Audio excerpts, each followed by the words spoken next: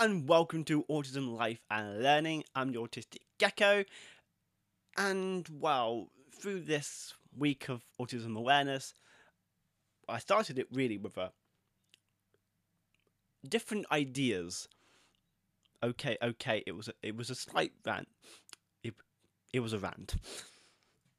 So, to fix that slightly, what I was saying, I've created a short list for you normies to figure stuff out with. It might be a bit better than that. I've just fixed it slightly. Like, instead of all those points, I've given you about 3 or 4. Not hard really to remember. So, this is how to be aware. Let's get to it. Firstly, use clear language. What I mean by this is give time for someone to process, but also use words carefully. So make sure someone can understand by explaining your process, but also give that time to respond, rather than just that nodding yes or okay. Their thoughts can still be behind. So just make sure you're aware of that at times. It may help with precise language also, just to give that more detail into your process so you don't lose it with them or just think they don't understand you. They do, they're just taking a more literal version of it. It saves some stress either way. So the best thing you can do is not talk through a person or at the person, but to the person. That makes sense? So, with people like myself, we mention we have autism, and yet people go, "Oh wow, how is it?" Or "Oh God, I'm so sorry," and that is 1, fake. 2, how do I put it?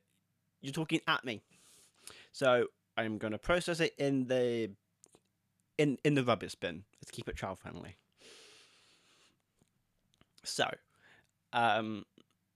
yes, that would just save a lot of stress, pressure, and processing power just on my half, and on your half, you're more natural and human than something else. Remember, I like to get this child friendly. Secondly, don't touch. Right, okay, that sounded wrong. So, ask if you can shake their hand or something that involves contact with another human being.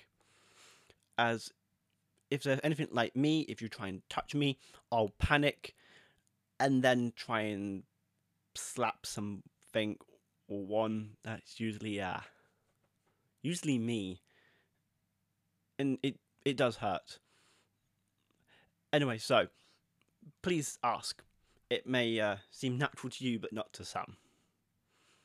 Also, on that front, the idea of shaking hands can also be a bit confusing to someone like me, considering it really does nothing. So, lastly, because if I give you normies too many rules, you're not going to listen, are you? So, if you don't know someone with autism, ask about their autism or their traits or something. It's pretty simple, but also be prepared for them to say no, or give you a whole mountain of information and traits and everything, because we're still human. We still either want to be really personal or we're like an open book. It depends on the person. Like I say, we're still human. And again, on that front of then giving you a whole mountain of lists of traits and everything else, I have warned you, so please be careful and listen to some of that. Otherwise, I think likely you're not listening, and then it goes into a whole mountain of issues like I was explaining in the first bit. It's all interconnecting, just doesn't seem it. I would like to end it here, but I just want you people to remember what forms of autism are around the world. So these are the international labels for most forms of autism. So there is non-verbal autism, low-functioning autism, mild autism, high-functioning autism, Asperger's syndrome, pathological demand avoidance. There are some nicknames as well, such as AUTI, what stands for autism or autistic. And then you have ASPI, ASPI, depending how you say it, which is Asperger's. Pretty simple, but also really complicated if you don't know what they mean. Also, not everyone responds to their name at the first time or at all. Like someone like me, I do spend most of my time responding to my first name, but I respond a lot quicker if you use my middle names. It's a bit confusing, but that's the way things work for me. For someone else, you would have to call them by their last name or their name they have given themselves. So it's, again, personal, human, whatever you want to call it.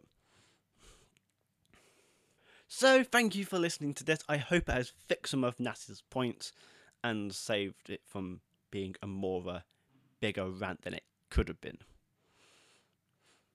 Anyway, I hope you have enjoyed this episode. If you have, please pass it on to others. Make sure they are aware as well. Thank you for listening, and I'll see you in the next episode.